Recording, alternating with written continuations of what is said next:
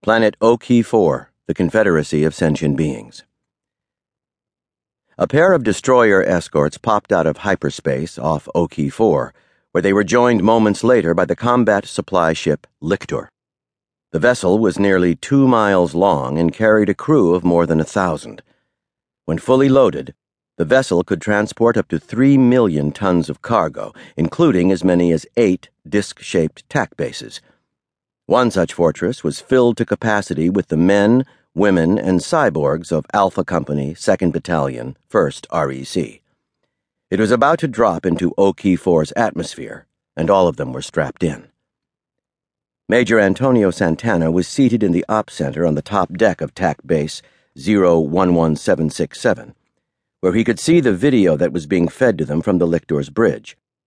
He could see a large part of Oki-4, and the general impression was of a heavily forested planet, much of which was shrouded by clouds. Santana's orders were to land, join forces with the local militia, and destroy a Romanthian installation.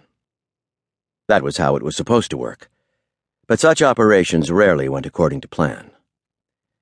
Santana's thoughts were interrupted as the image of Oki-4 was replaced with a headshot of the Lictor's commanding officer. She had short gray hair, steely blue eyes, and high cheekbones. A retread, most likely. One of thousands who had been brought out of retirement to battle the Romanthians. She looked tired. "It's been nice having you and your troops aboard, Major. I have no idea what you hope to accomplish down there, but good luck. As you know, the bugs control about 60% of the surface and have for the last 6 months or so. A flight of CF-184 daggers will keep the enemy fighters off your back, but once you drop through 30,000 feet, they'll break off and return to the ship. You'll be on your own after that. Any questions?" "No, ma'am," Santana answered stoically. "Thanks for the lift." The Navy officer smiled. "Any time. Make sure your people are strapped in. It'll be a rough ride." And with that, the video monitor snapped to black, leaving the tech data to scroll.